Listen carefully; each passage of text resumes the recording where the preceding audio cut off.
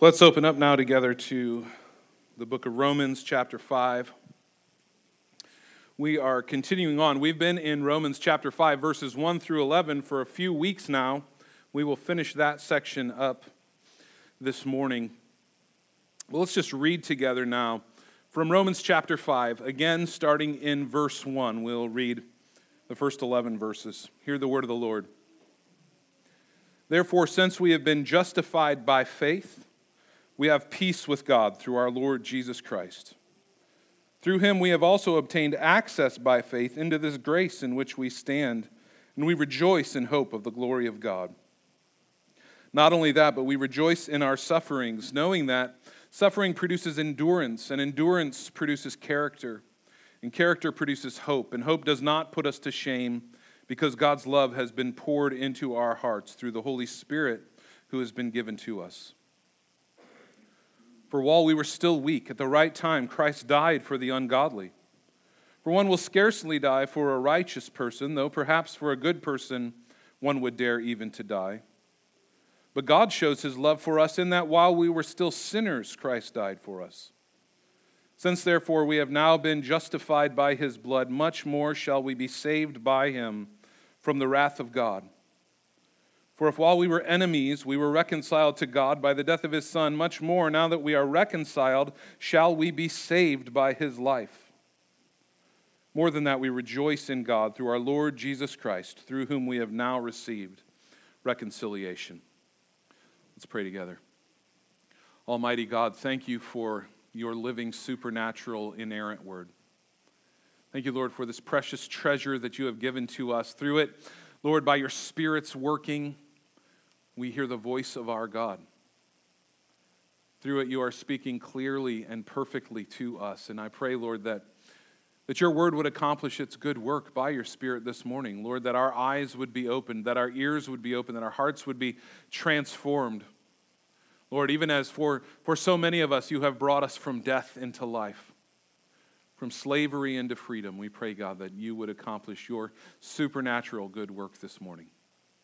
I pray for myself as I proclaim your word. Let the words of my mouth, the meditations of my heart be pleasing in your sight, O Lord, my rock and my redeemer. In Jesus' name, amen. Well, the last 3 Sundays we've been in this same passage, just slowly working through it, looking at the benefits that accompany justification by faith. Those who have been justified by faith, counted righteous by God, with Christ's own righteous status, have, first we saw, peace with God. We're no longer his enemies. The war is over. We are now fully accepted, beloved children of God. Second, we have access to God, access to permanent standing in his grace. We're presented in Christ faultless before the throne of God. We are in Christ. We are robed in his righteousness, and our standing in heaven is just as secure as his is. Paul has shown us how all of this produces hope in God then for the Christian. If we know these things, then even in the worst of circumstances, even in the midst of intense suffering, we're still filled with hope because we know that those whom he has justified, he will surely glorify. We know that God is at work even in the worst of circumstances for our eternal good, and that produces hope in us. Now we come to a fourth product, a fourth blessing of justification by faith alone. That'll take us through the end of these 11 verses. Justification by faith produces reconciliation with God. So last week we saw in verse 5, Paul said that the Holy Spirit of God pours his love into our hearts. That's the first mention of love in the book of Romans. And so now Paul is going to tell us much more about this love. He's going to expand much more on what this love looks like. This is a love that came to us, Paul's going to tell us, at our very worst, when we were least deserving of such love. And the main clause here in verse 6 that sort of frames all that Paul's going to say here is this: Christ died for the ungodly. This love that Paul says the Holy Spirit has poured into our hearts, the main proof of this love is the death of Christ, and it is a shocking love. It is a unique love. It is a costly love. And don't miss the language here. As we've seen numerous times as Paul has begun to unfold for us the only way that a man or a woman could be saved, he says Christ died for the ungodly. That's the language of substitution. You should have died. I should have died for our sins, and yet Christ laid his life down for his people, for us. He died in the place of the ungodly. He died in the place of the totally unrighteous sinners that we saw in the first couple chapters of the book of Romans. And so this statement sounds a lot like something we saw in chapter 4. Chapter 4, verse 5, Paul says, "To the one who does not work, but believes in him who justifies the ungodly, his faith is counted as righteousness." He's the one who justifies the ungodly. God is the one who declares the ungodly to be righteous by faith.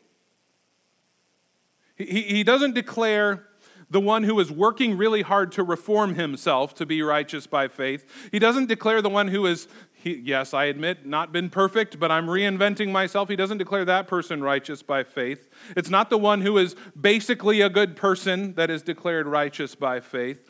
God saves irreverent, unrighteous, unworthy sinners, and it's the only category of people he saves because, by the way, it's the only category of people that there is. So likewise now in chapter 5, verse 6, he says, Christ died for the ungodly. There's nothing about you that would make you worthy of that. He wasn't moved by how great you were. He wasn't impressed by you. You hadn't done anything to make him your debtor.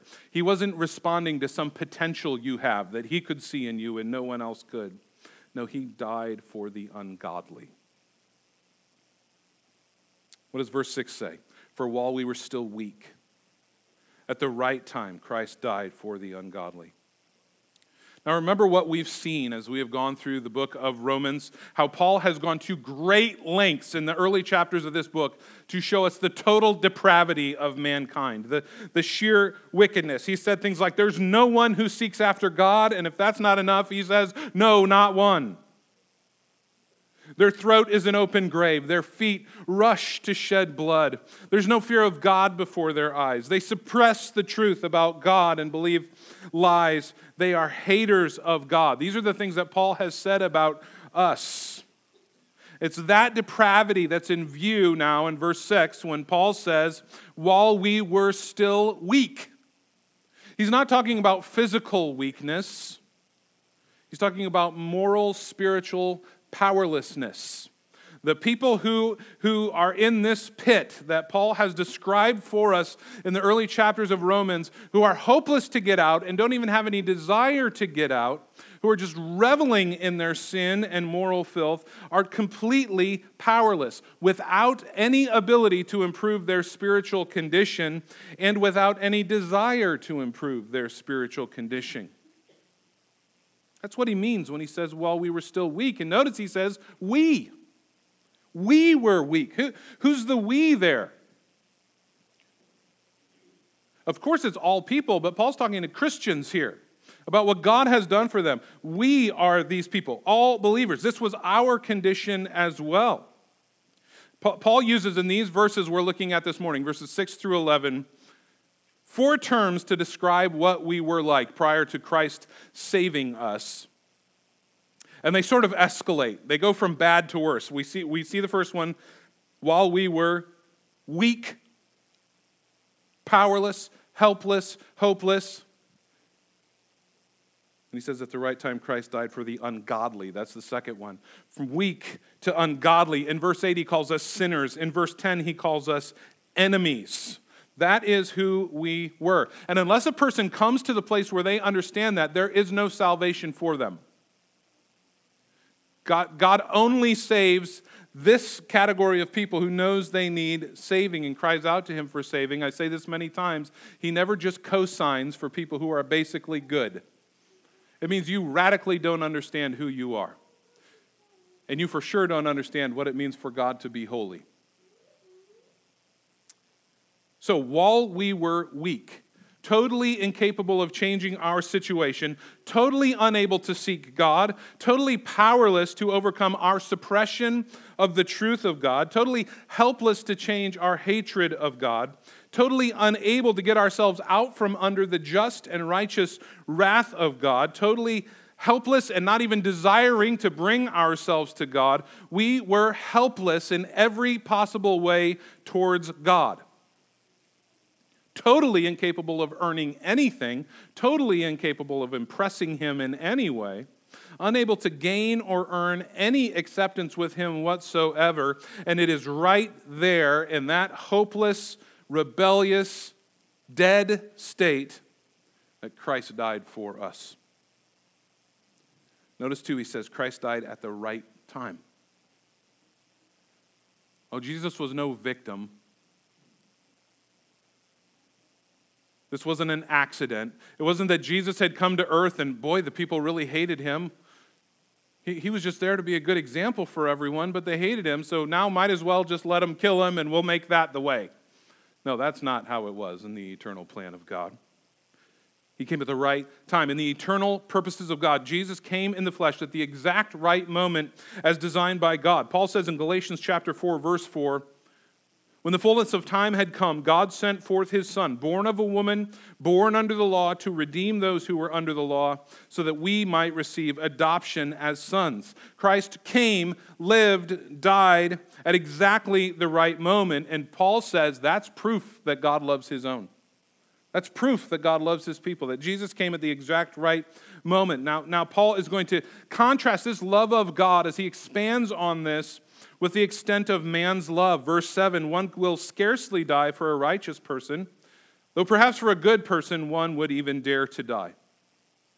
This has been confusing for a lot of people. Is Paul contrasting a righteous person and a good person? What's the difference between those two things? That's not what Paul's doing. He's using a human analogy to illustrate the love of God. It is a very rare thing among men to see one person die for another person, even if that person is a good and righteous person. Now, when Paul says this, for a good man, for a righteous man, we need to remember this is the same Paul who has already told us that those are categories of people that don't exist. In the eyes of God, no one's righteous. In the eyes of God, no one is good. That's not what Paul means. He just means, on a human level, these are good, decent, honest people. Someone might rarely die for a person like that. There are examples of it, of course, that we can come up with, but they're very rare. It's an exceptional thing, an exceptional act of selflessness, deserving of honor when a soldier dies for the sake of other people, when the police officer loses their life in the line of duty, when the parent lays down their life to protect their children or their family. We have some examples of this, but what God has done for us is far greater. The way he loved us, the way he loves us does not exist among men. Look at what he says in verse 8. So Paul says, this does happen rarely, but. So when we see that word but, we should go, okay, there's something important here that's coming. God shows his love for us in that while we were still sinners, Christ died for us. Christ's death for us is the ultimate expression of God's love for us. There was nothing about you, there was nothing about me that earned this, that deserved this. Nothing could make us deserving of such sacrificial love. There's no nobility, no goodness, no moral worthiness that's just built into you. It was while we were still sinners that Christ died for us. And this word sinners, it means we were wholly given up to sin. We were bound in sin. We were enslaved by sin. We loved sin. We reveled in sin. We see this in chapter 1, verse 22. Claiming to be wise, they became fools, exchanged the glory of the immortal God for images resembling mortal man and birds and animals and creeping things. Therefore, God gave them up to the lusts of their heart, to impurity, to the dishonoring of their bodies among themselves, because they exchanged the truth about God for a lie.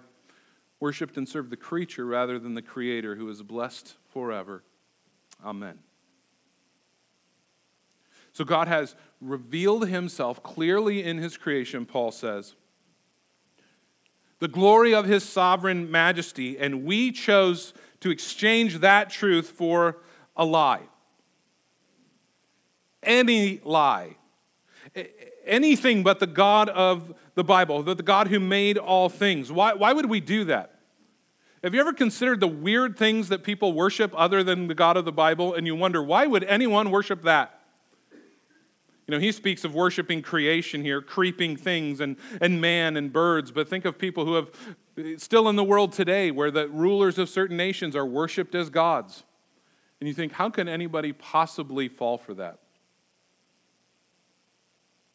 It's because we're sinners. It's because we're bound in sin, and we will choose anything over the true and living God. We are, Paul has said, his enemies. We hate him, and so anything else will do.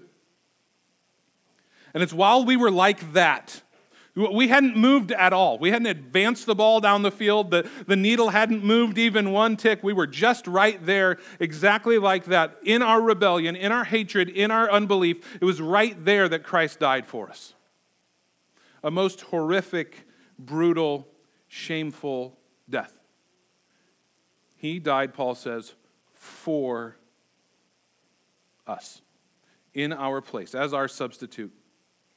R.C. Sproul says this in his commentary on this passage: a sinner is a transgressor of the law.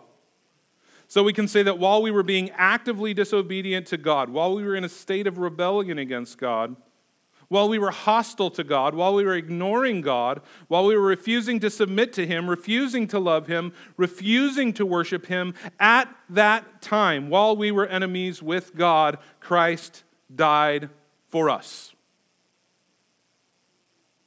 What does that tell us about his motivation? Well, it tells us the motive wasn't found in me, and the motive wasn't found in you or any other person. There's nothing about us that would make us worthy of this.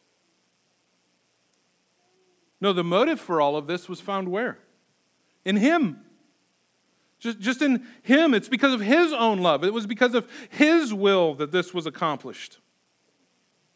Look down at verse 9. Since therefore we have now been justified by his blood, much more shall we be saved by him from the wrath of God.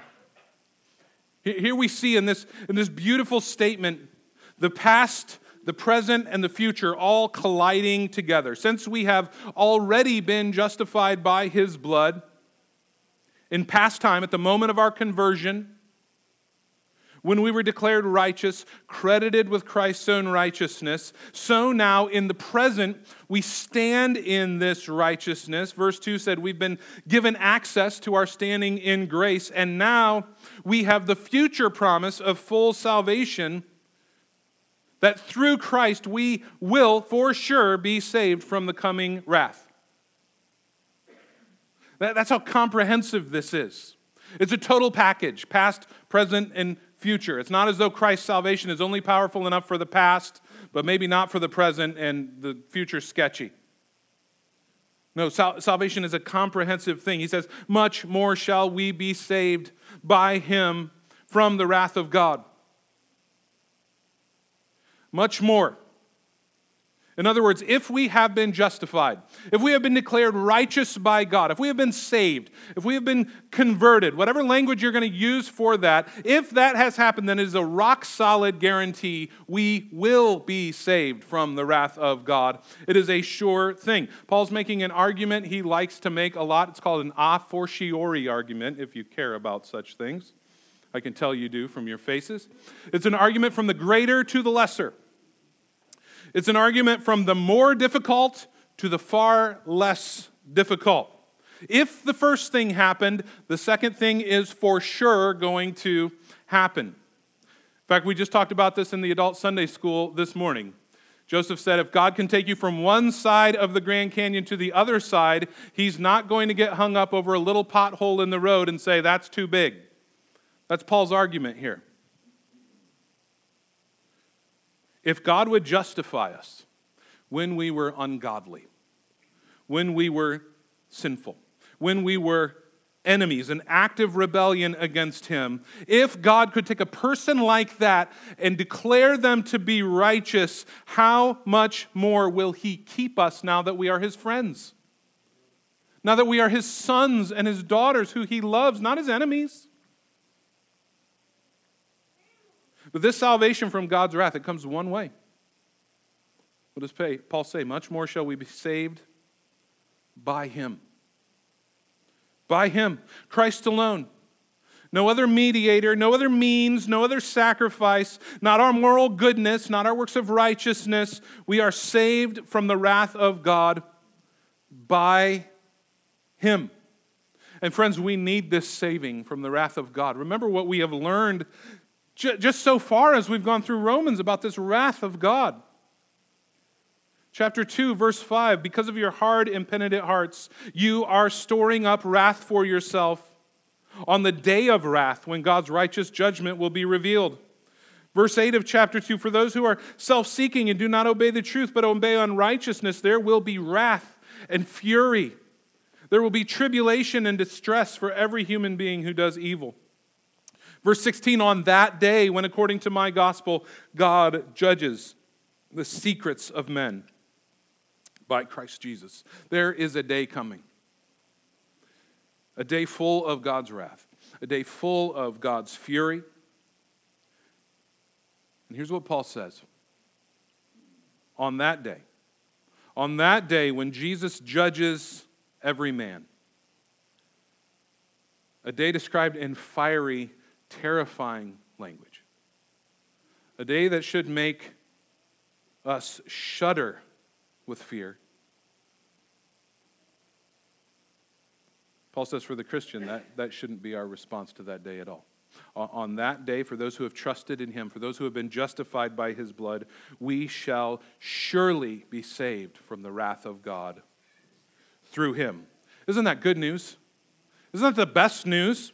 If Christ died for us while we were his enemies, while we hated him, will he really let us fall under the wrath of God? Did Jesus not get what he paid for? Paul's point is, of course, he won't let us fall under the wrath of God. Of course not. How much more, since he has died for our salvation, will he keep all whom he has saved?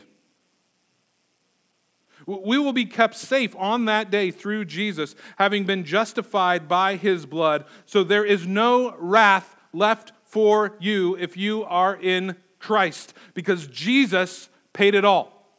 And if it's not true, we should quit singing that hymn. And that hymn's too good for us to quit singing. So we should keep singing it.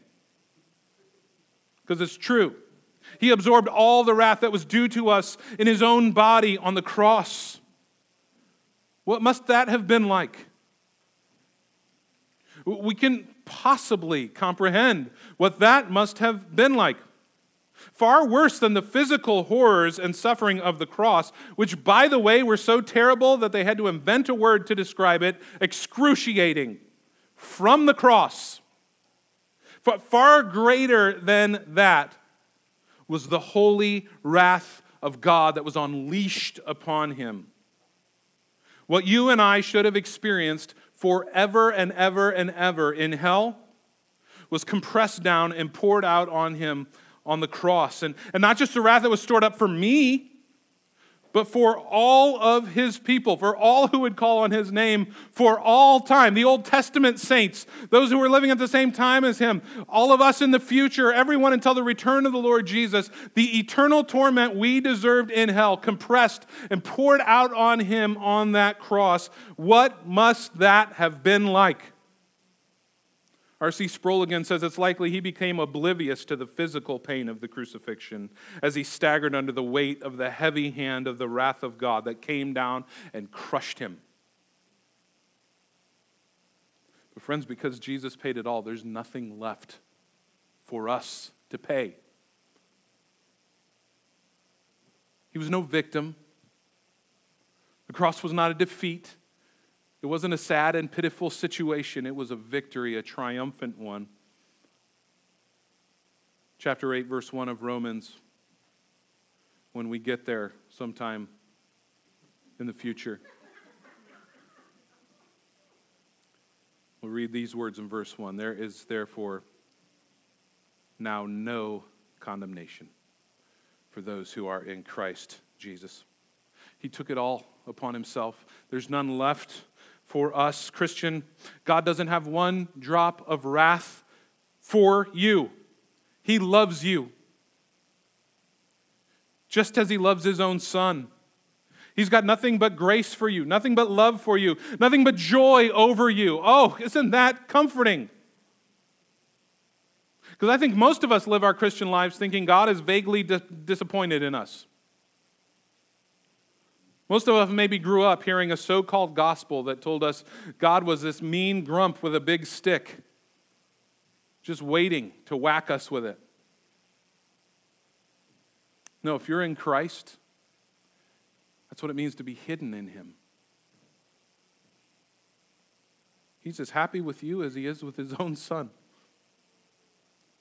So then salvation can be understood in these three verb tenses. We have been saved, we are being saved, and we will be saved. It is a package deal. It is a sure thing. If you have been saved, then you will be saved. Philippians chapter 1, verse 6, I am sure of this, that he who began a good work in you will bring it to completion in the day of Jesus Christ. Paul says, I am sure of it. It is a sure thing. If he began the work in you, he will see it through to completion. Verse 10 expands on this even further now, back in Romans 5. For while we were enemies, we were reconciled to God by the death of his Son. Much more now that we are reconciled, shall we be saved by his death. Here's that a fortiori argument again, from the greater to the lesser, from the more difficult to the less difficult. He uses the same words, much more. In other words, it's a guarantee. There's no doubt this is going to happen. If, while we were enemies, we were reconciled to God by the death of his Son, then much more, now that we are reconciled, shall we be saved by his life. It's a sure thing. But did you hear the conditional nature of this language? It starts with if. The first thing has to have happened before we can have surety that the second thing will happen. If we were reconciled to God by the death of his Son. That's the condition. This promise is only for those who have been reconciled to God through the Lord Jesus Christ. No one else has this hope. No one else ought to have this hope. This word reconciled denotes a change in a relationship, to exchange hostility in a relationship for friendship and love in a relationship. And to be loved by God in Christ Jesus is to be reconciled to God through Christ Jesus, through his sinless life, through his death. As we've seen this often in Romans, this is a passive verb here. If, while we were his enemies, we were reconciled to God by the death of his Son. This was something that was done for us. This is something that was done to us. This was not something that was done by us. We didn't do the reconciling of us to God.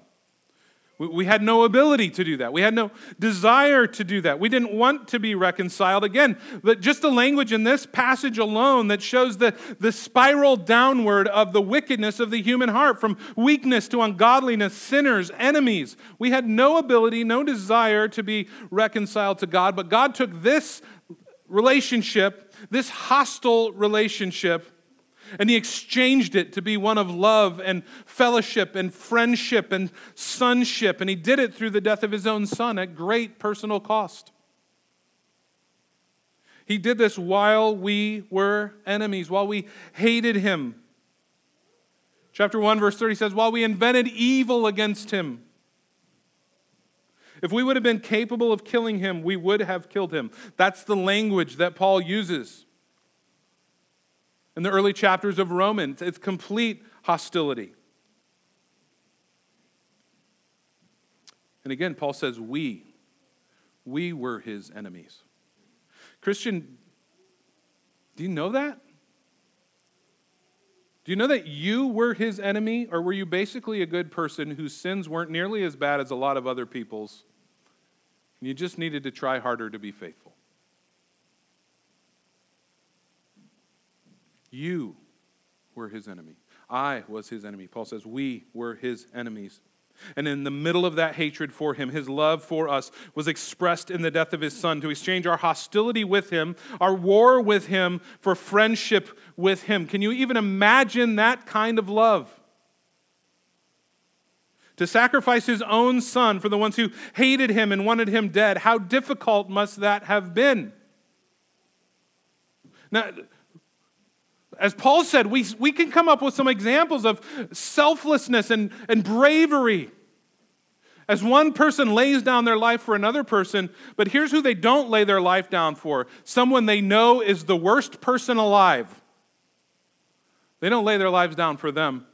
Would you lay your life down for someone who is always slandering you?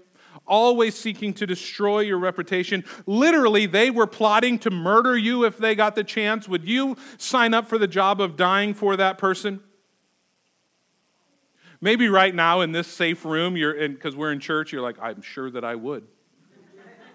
I am sure that I would. How about this? Would you sacrifice your child's life for that person? Would you sacrifice your child's life for the child molester who had his eye on them and wanted to murder them and tried to? See, that's what God's done for us. Vile enemies of God who hated him. Right in the thick of it. He died for us. He sent his Son. God shows his love for us, and that while we were still sinners, Christ died for us. While we were his enemies, we were reconciled to God through the death of his Son. If that unimaginable condition has been met, if God really did that for us, and he did, then verse 10, much more now that we are reconciled shall we be saved by his life. If he would do that for us by the death of his Son, how much more will he keep us by his life? If God did the hardest thing imaginable, Christ laying down his life for helpless, ungodly sinners, for his enemies like you and me, he will have no trouble whatsoever saving us from the wrath to come. That's Paul's argument. It's a sure thing. It is not difficult for Christ to keep those whom he has saved. In fact, it's guaranteed. Because Jesus ever lives to intercede for his own. So here it is. As long as Jesus is alive, his people's salvation is secure. If he ever stops being alive, we got cause for concern.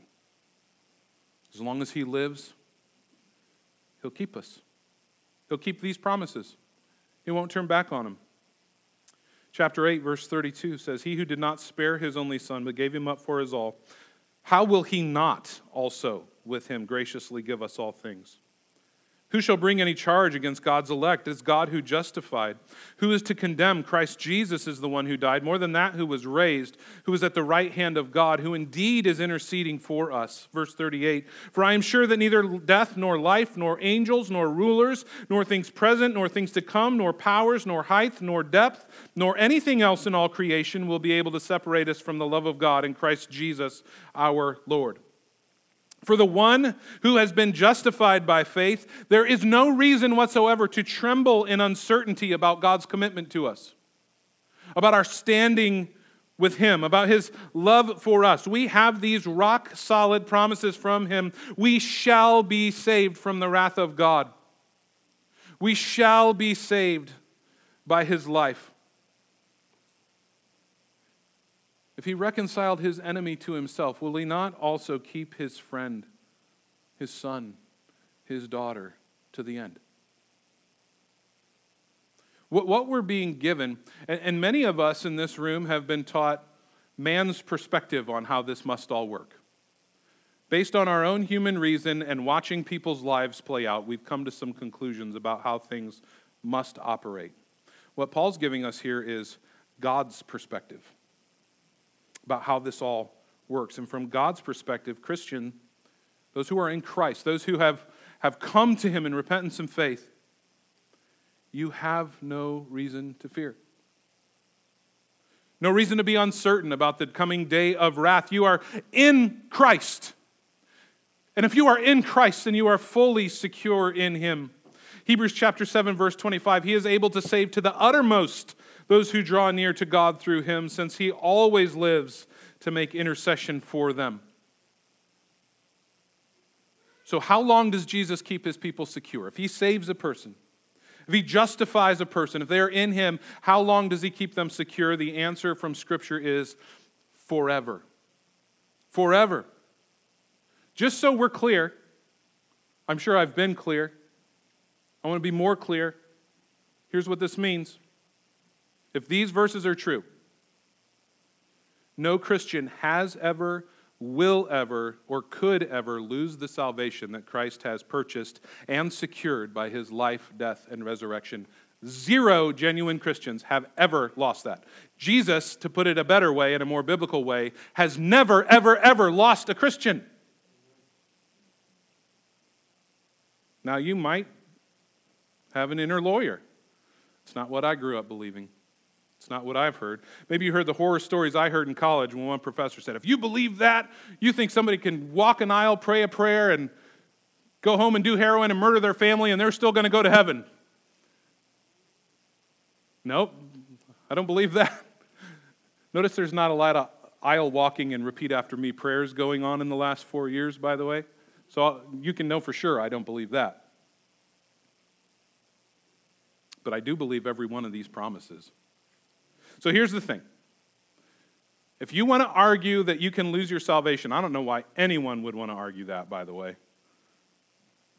But if you want to, there's a 4-step process by which you can do it. If we're going to take these promises at their face value, there is a 4-step process by which you can do it. Step number 1, ascend into heaven, where Christ is seated at the right hand of the Father, ruling and reigning in glory, putting all his enemies under his feet. Step number 2, step in between the Father and Son and seize hold of the Son. Step number 3, overpower him, drag him down to earth, and kill him and make sure he stays dead. Step number 4, be your own God. Rule over this Christ whom you have killed. If you do that, you can lose your salvation. If you can't do that, and obviously no one can do that, then you're standing before God is secure because Christ lives. He ever lives to make intercession for you. Now, this isn't us saying, oh, good, we can do whatever we want because we prayed a prayer. I don't believe that at all.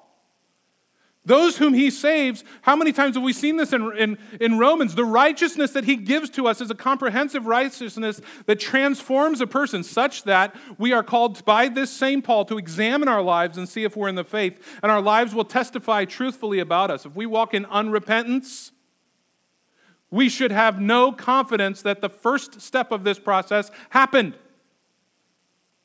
If you are living a life of willful rebellion and sin against God, maybe you're good in all kinds of areas of your life, but you got this one thing and you're holding on to it and they're like, this is my sin. I'm sure God will forgive me. It's his job to forgive me. Let me just tell you, you may never have been justified by Christ. You might not be in him because that's not how people who are in him talk and live and think. But if you are in him, your standing is as secure as his is before the Father. And as long as he lives, you shall live. Friends, this is the most hope you're going to find anywhere. That's why Paul says this, verse 11, more than that, we also rejoice in God through our Lord Jesus Christ, through whom we have now received reconciliation. What's the result of these promises? What's the result of this truth? What's the result of these blessings that come to the one who has been justified by faith? It's worship. It's rejoicing. It's boasting in God. It's not presumption that thinks somehow we're awesome and better than everyone else. No, it's to stand in awe of God, to rejoice in him in all things. We have received reconciliation. It is already ours. And having been reconciled, we have everything else. We have everything. And so we worshipfully express overwhelming joy in the God who loved us, who saved us, who is keeping us. That's what this knowledge does. That's what this salvation produces in Christians. Oh, friends, that these truths would wash over our hearts. If you're sitting here arguing in your mind with me and you've already developed what you're sure is your winning argument, God bless you, but my prayer for you is that these truths would just wash over your hearts and you would rejoice in hope. Rejoice in God through our Lord Jesus Christ, through whom we have now received reconciliation. That this rejoicing is a foretaste of heaven. 1 billion years from now, we'll never get tired of being amazed at this. We'll never get to the end of understanding the depths of God's love for us, His power to save in Christ. Oh, that these truths right now would ignite our soul and unleash a holy passion for God, that we would glory in Him. This is His love for His people. Saving love, keeping love, omnipotent love. Everything Paul has said in Romans chapter 5, verses 1 through 11, is meant to give you assurance that if you are in Christ, God is for you and He will always be for you. Meditate on this love. Build your life on this love. Live your life in the light of this love. And as you do, God's love will have its sure effect, as Paul has told us. As it is poured out into our hearts by the Holy Spirit, you will love God in return. In response to this love, you will worship God. You will glory in Him. You will rejoice in Him. And you will have assurance in Him. Friends, it's there for you. He has provided more than we could ever ask or imagine. Let's stand up together.